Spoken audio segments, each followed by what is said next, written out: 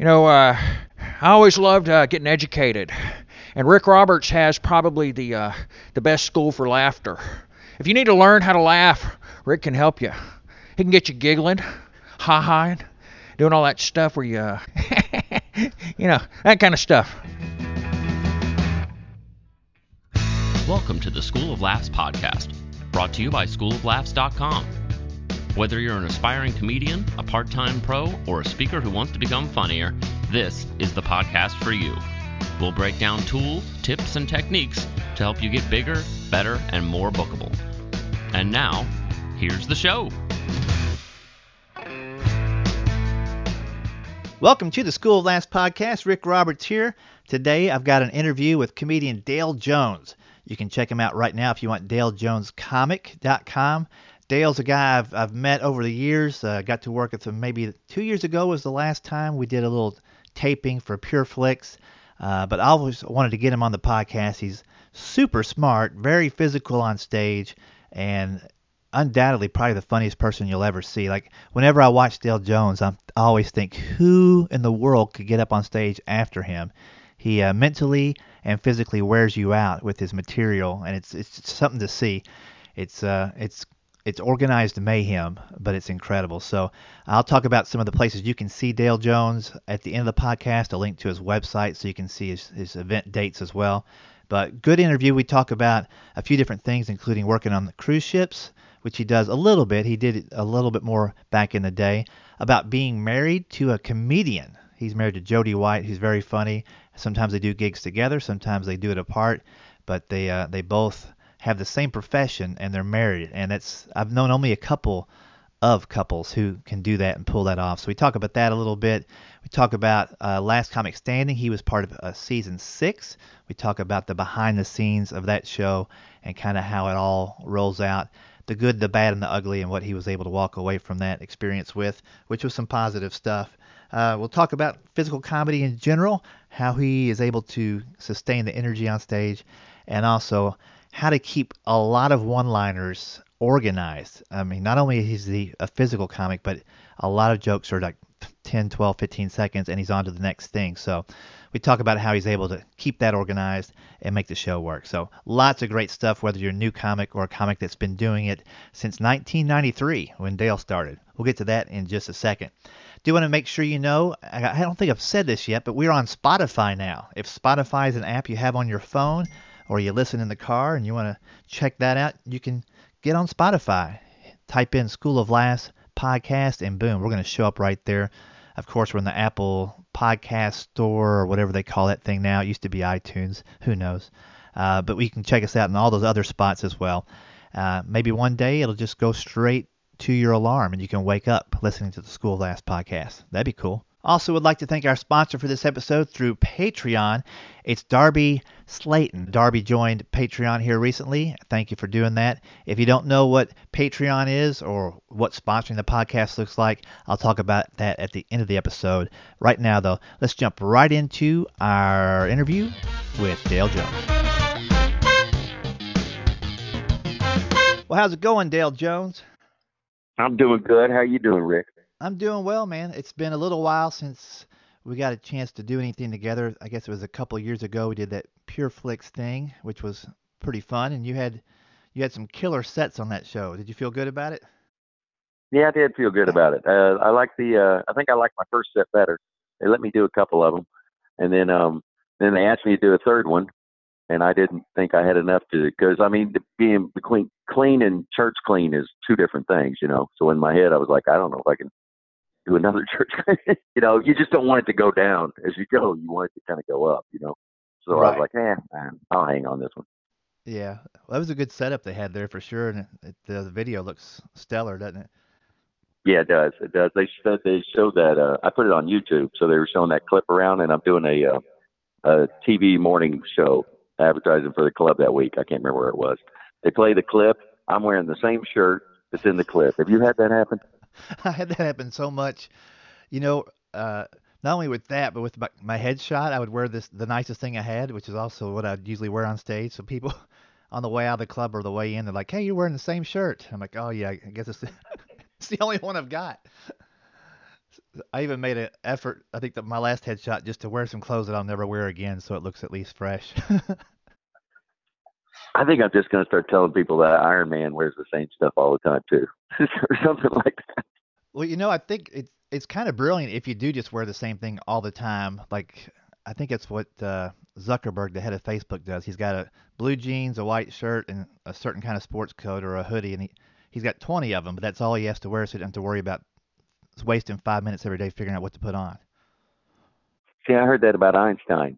Einstein had the same clothes in his closet, and he never thought. And he just put them on and went to whatever he was doing. So I was looking at your schedule, man. You do. I knew you did some Carnival Cruise Lines and stuff. How often do you do those? And tell me like your typical gig on there, because I know some cruises they do 7 days, some they split them up and do 4 and 3. What do you do, and what do you like the best? The cruises are hard for me. I only go out with Jody because it's so it's like Groundhog Day. It's just the same, and you can't get in the car and you can't go. I'm such a road dog. I'm used to being able to go out on the road, do stuff, and look at things. And when I'm stuck on a ship, I start feeling like it's prison. Yeah, no doubt. So I only go out with Jody. I used to go out a lot, and I've backed down a whole bunch. I go out with Jody. I think I've done maybe 4 this year, maybe 5. And but the 7 days are nicer because they're more expensive. It's higher clientele. You get down to around the 3 days, it's a booze cruise. Right. So, but the good thing about the 3 and the 4 days is you can do 2 cruises in 1 week, so you get 2 paychecks. Gotcha. For those people that don't know, Jody is your wife, but she's a comedian as well. Yes, yeah, Jody White. Yes. Yeah. So when you do the cruises, do you both perform, or is it just if you're going, she's coming along and hanging out, or? They always have 2 comics on each cruise. Mm-hmm. So she'll do like the 7:30 show, and I do the 8:30, and she do 9:30, and I do 10:30. That works out great, huh? Right. So, and we only do you do 5 30-minute shows in 1 cruise, and you only need 3 different shows. I've worked my way up to having 4, so I just repeat my family show. Gotcha. And I was curious, just from watching you the few times I've got to work with you, you have so many one-liners and so many quick hit bits. How do you organize mentally those different sets? I mean, especially when you hop on a ship and you can't repeat for a couple of shows, how do you string them in order that makes sense to you and that you can memorize them to a degree and not repeat stuff? That's the hard part. I spent a lot of time memorizing on there. That's the one thing that it's really been a positive for me because, I mean, your memory gets a lot stronger. You end up writing, if you got 4 different shows, so you're writing 4 different openers, 4 different closers. I don't fill it in with any crowd work. I just try to all material. That's why I've only got 5 because I just want the strongest shows I can do. But I'm scribbling in a notebook nonstop, and I try to take it from my act in like chunks, Mm-hmm. and try to keep that chunk together with those one-liners. But then I've got my other stuff that I jump in and out, and then I'm bringing in my other hour that I used to do a long time ago, and I'm doing that as part of the show also. It's a lot of memory. It's a lot of scribbling. There's papers all over the cabin of me just writing sets down nonstop. I'll go do a show, and I'll run back to my cabinet, and I'll scribble it again. It looks like a beautiful mind in there. It's ridiculous. Yeah, I know sometimes I find myself, as soon as the set's done, I'll write it down to make sure that when I get ready for the next one, I can take a look at what I've already done. I remember the first time I did a cruise, I pretty much just started at my regular starting point, and then like 30 minutes in stopped, and then next show picked it up right there, and then. But I realized, like you said, you need to have some stronger openers and closers when you come on the second and third time. So I had to rewrite it and kind of bunch different things together. But it just seems like your stuff is there's so many pieces. It's just mind blowing to me that you can get up there and do it. But then I guess the positive thing is if you should repeat something, your persona on stage could play that off like, oh, did I say that already? I forgot to take my medicine or something. You can kind of cover it up maybe. Right. Now, another thing I do, which I hate doing, but I kind of have to, is I have a DVD that I sell on the ship, and then I will take my set for that show, and I'll slide it in the back cover of the DVD, and I'll set it on the stage in case I get completely lost. But I grew up not having set lists on stage, But man, sometimes you just get totally stumped because there's just so many daggum different shows. Right. And I'll be in it, but I'll pride myself that I won't, like this last cruise I did, I didn't look at it once. And I was like, oh, that's awesome. and I will wait till it totally hits the fan before I will look at that. I'll stand there for a minute and I'll ad lib and I'll throw other lines in my head that I know that I have for the show. And I'll just keep going until I find it. Okay, I got it. And then I'll keep going. It really has to hit the fan hard for me to turn around and look at that piece of paper. The good thing about cruises, and then we'll talk at other gigs here in a second, but at least when you're doing a cruise, you've got a professional stage, professional lighting, professional sound. It's they usually keep it pretty tight schedule wise. They're not asking you to go to long or anything to cover up for the wait staff. It's it's a real production, so there's that benefit to it. And then of course people that catch you on the cruise, if you get them on your email list, or they might own a company and have you come out and do a show or whatever, you get a lot of exposure in a short amount of time. That's very true. Yeah, I can't tell you how many clubs I work now that I still have people. Like last week I was in Columbus and people came up to me and they came to the show because they saw me on a ship like a year ago. Yeah. So that does help in that aspect. That's great. Yeah, there's a lot of positives out of it. And there's just the other part that makes the job hard though is that you're not a event to them. You're just on the calendar. You know what I'm saying? Right. Like when people go to a comedy club, it's planned.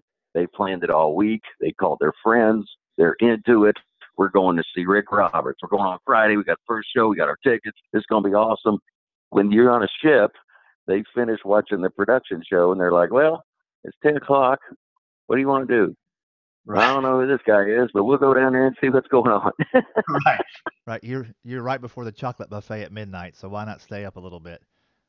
Right. So you get them, and sometimes you'll do a show at 11:30 and they've been up since 6, so they're either falling asleep or it's not the same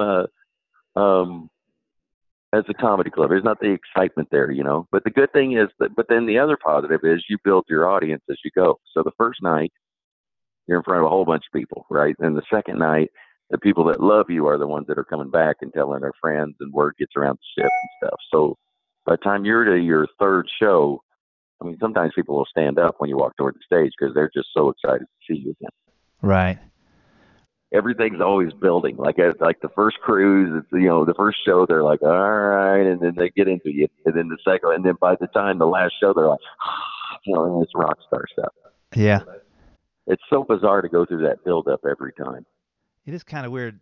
I did them a while back. I did Norwegian and Disney and a couple other things. But Norwegian, I would do 2 weeks back to back on the same itinerary. So what was weird to me is like the second week, I would start thinking I was seeing people that I saw on the boat the first week. Like, because there's only so many facial types and body types and people types. Like you just see, was that dude on last week? No, I was on last week, and I'm getting a little stir crazy out here,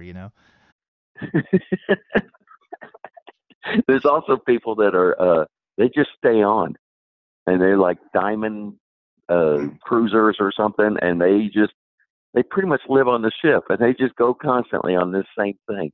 Yeah. And it's usually people in their 70s or 80s, and they only come to the family show, and then they will come up and give you a critique on your act because they've been on the ship for so long. I think it's cute and it's hilarious at the same time. And I just stand there and shake their hand and go, okay, well, thank you. I'm glad.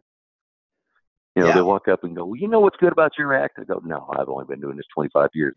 I've been waiting for you to show up and tell me, because I'll keep every night I'm banging my head against the wall. Right. It's like, dang it, the punchline's at the end. Oh, who knew? It is weird. I did meet some people like that too, older people, and instead of getting a condo in Florida for the winter time, they found out that it would cost the same or even less just to hop on a cruise ship and not have to make a bed or mow a yard or do anything. Yeah, and I guess eventually they just start getting free stuff. Like, I guess it just turns into free cruises. So I don't know if they become ocean squatters. I don't know what you would call that. The other thing I loved about the Roadmore is I could work on one joke though all week long. You can work on a joke 7 times or 5 times and get it down. And when you're doing 4 different shows, you can only work on that joke maybe twice. Right. And so I don't feel like I'm as productive on the. I can't get enough feedback to where I'm productive enough. Like I go on the road, and if I work really hard on the road, I can have 2 to 3 minutes every week. That's kind of new. That's If great. I'm really cranking it. Yeah, if Yeah. I'm really cranking it, I got to be. On it like every night. Just going, okay, that line works, and I put that together. Is there like a certain point in your act where you try to do the new stuff like up front so you don't forget it, or in the middle once they've warmed up? I try to. I write my set out every night, and I try to figure out. I circle the new jokes, and I put stars on the stuff I want to add in, and I'll try to put it to where I think it should go, but it usually gets moved around. Sometimes I just end up throwing it out there, and I don't know where I'm going to throw it, and but I record all my sets on my phone, and then that way I can hear what the response was, because I was always horrible at it, going, oh, it worked. What'd I say?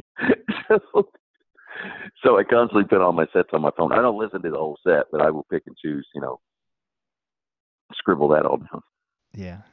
I was wondering this too about you. Do people expect you to be as physical off stage as they do when they see you on stage? Is there like a moment where you're talking to them and you can notice they're waiting for you to like freak out a little bit? Yeah, I get a lot of, wow, you're very normal.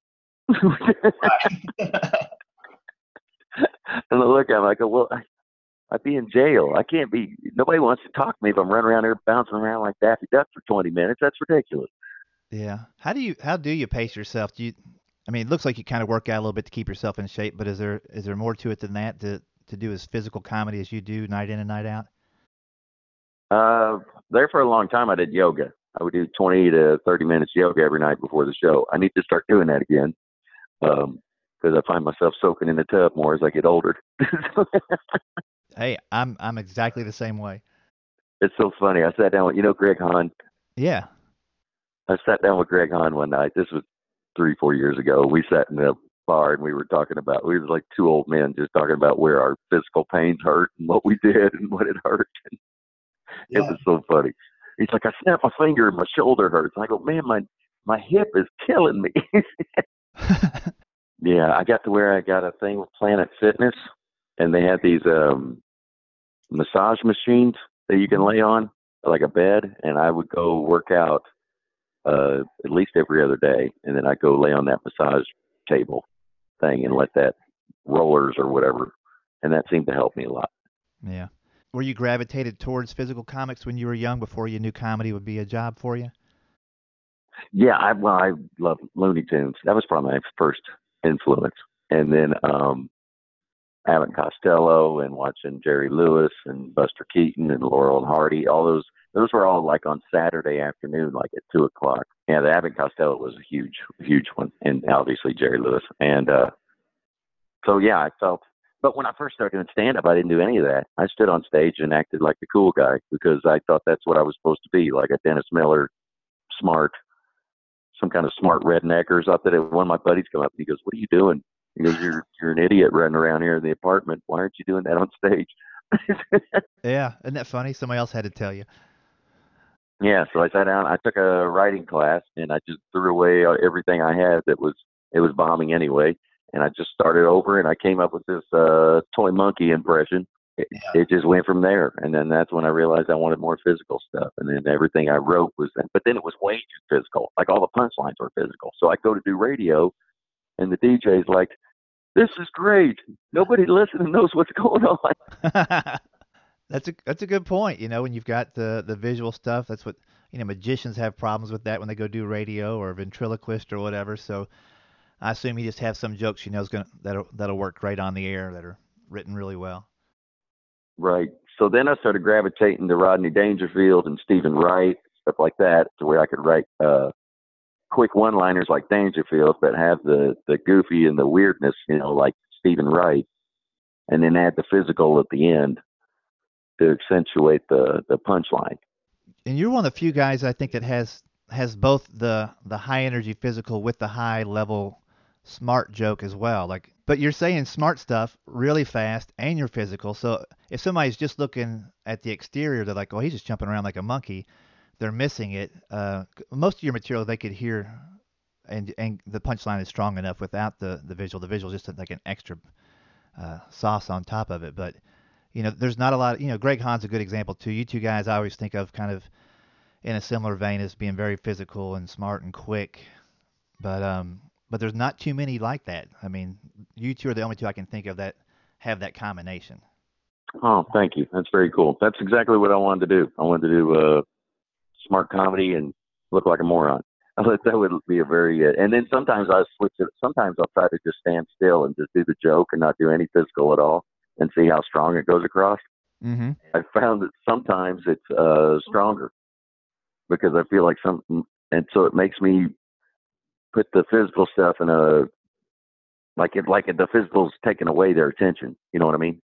Yeah, I mean, I can see where it could be distracting, and every once in a while you want to fly the joke out there and see if it works on its own, for sure.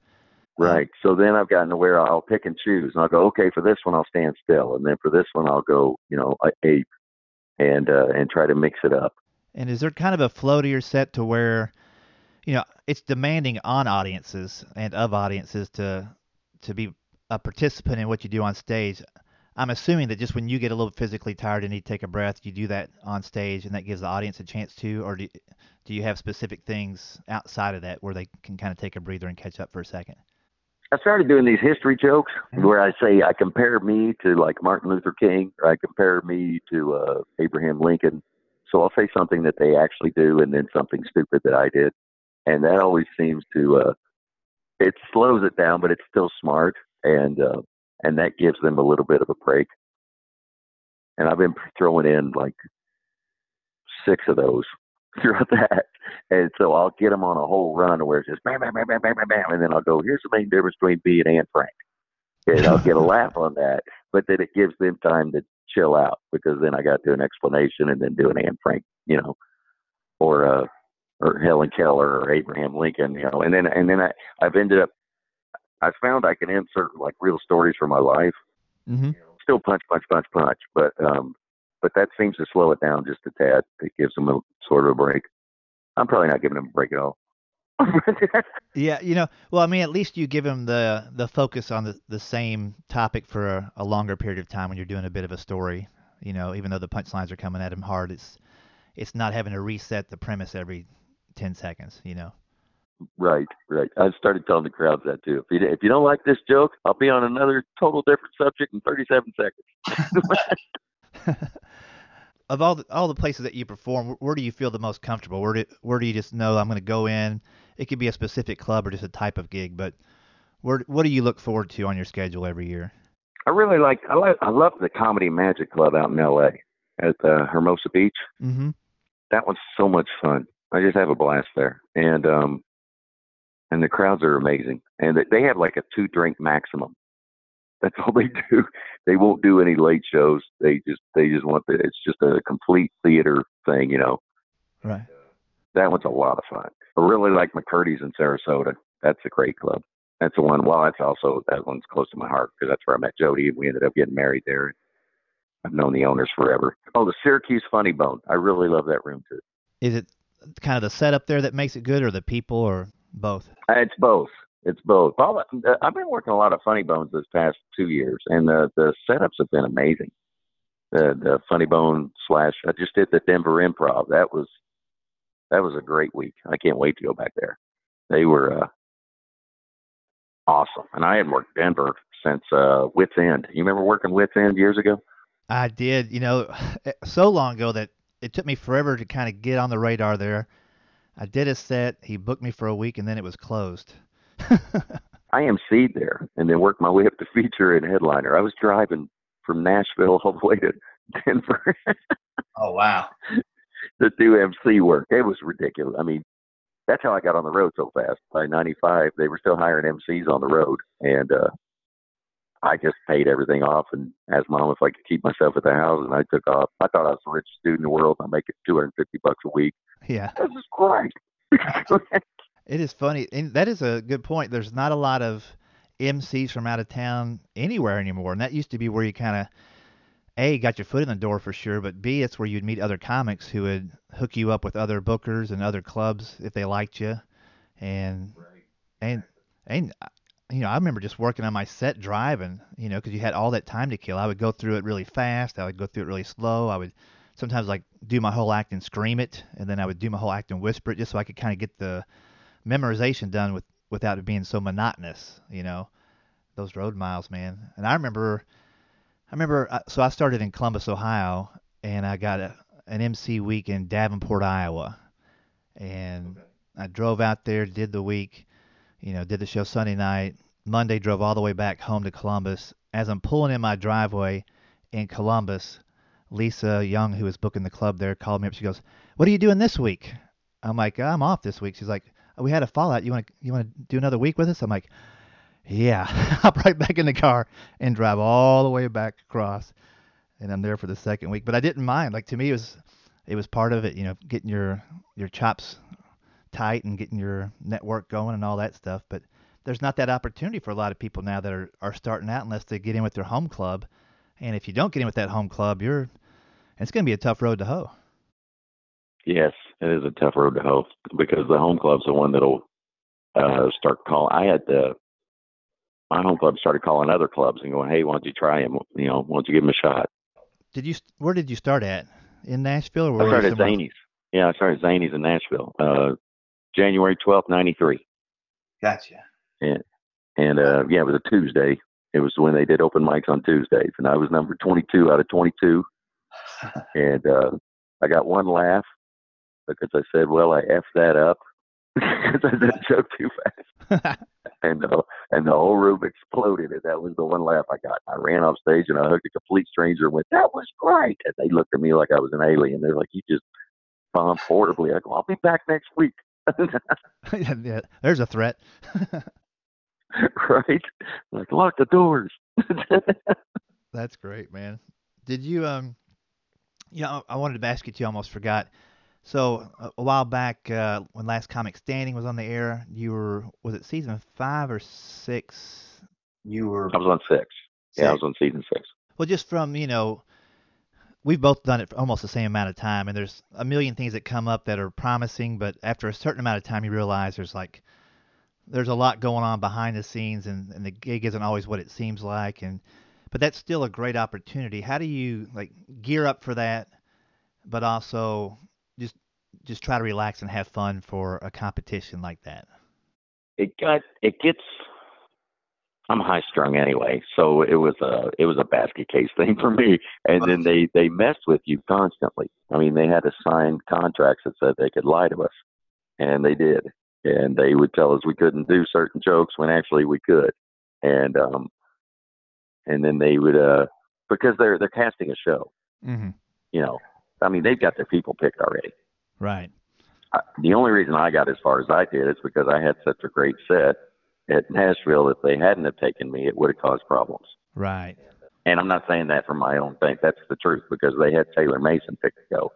And after the show, they said, well, we had a tie tonight, and we're not sure who's going to go to the semifinals yet.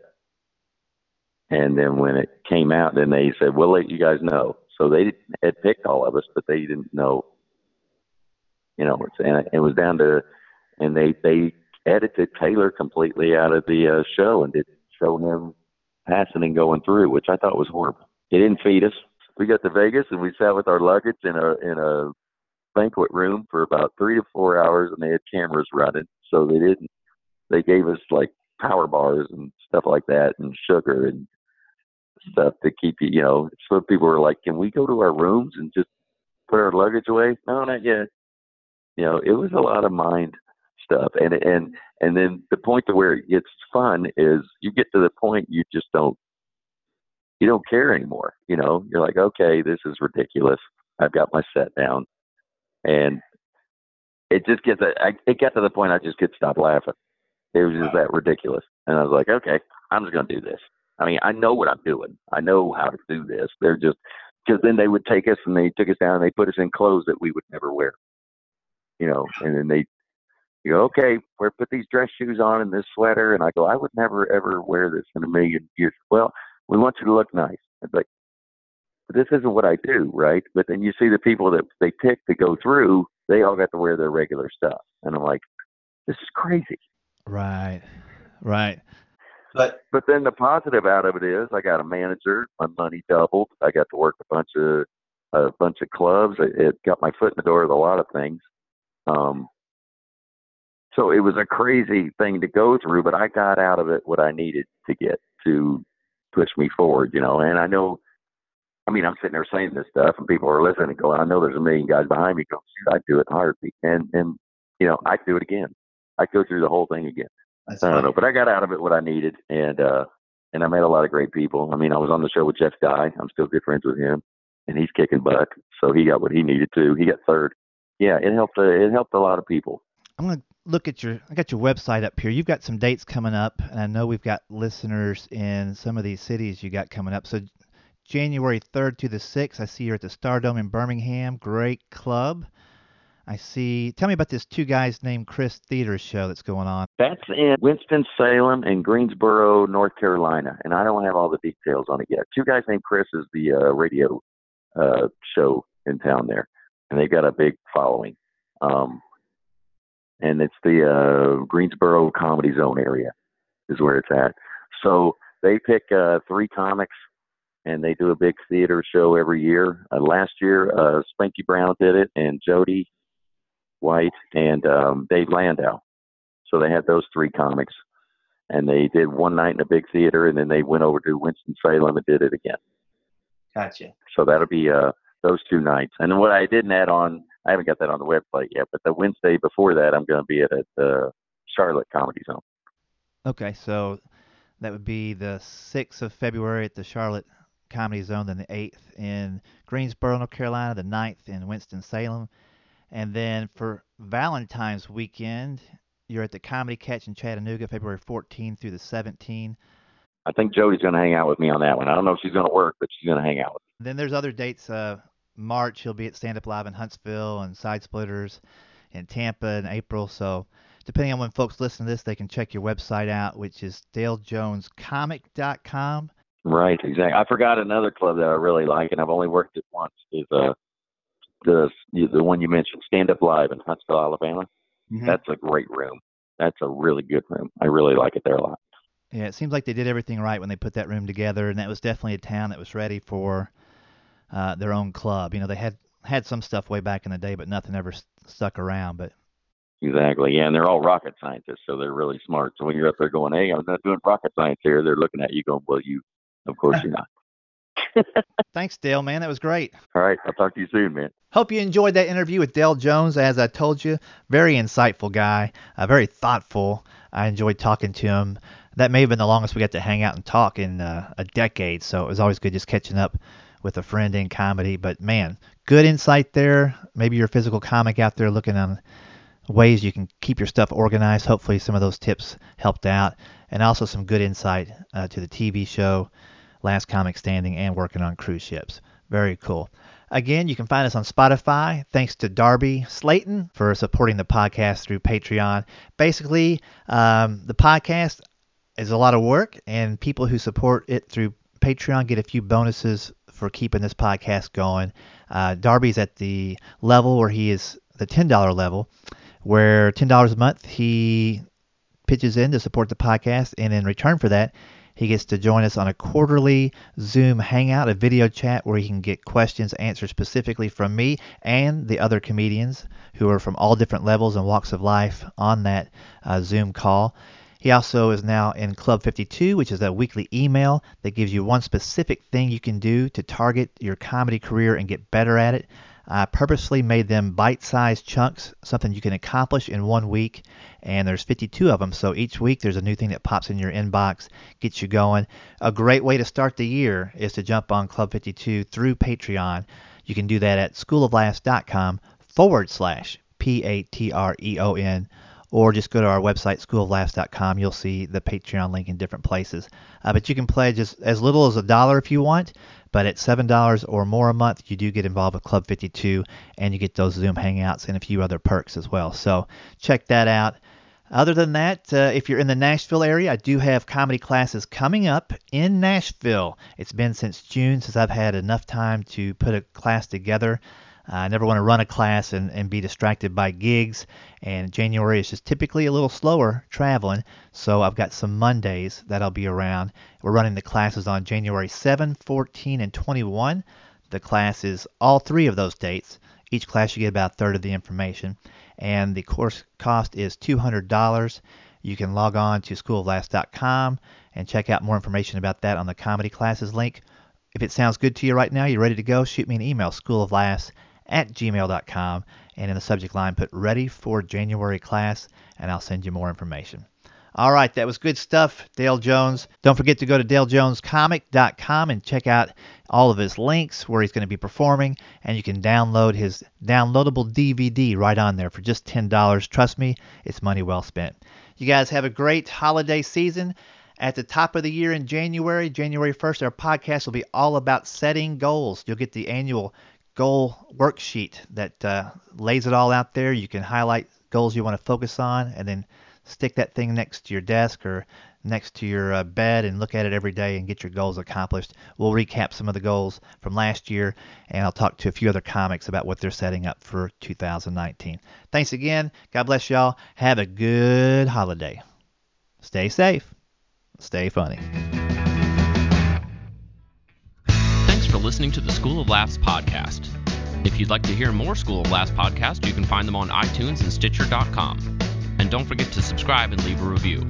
For information on upcoming live and online classes, visit schooloflaughs.com. Until next time, stay tuned, stay focused, and stay funny.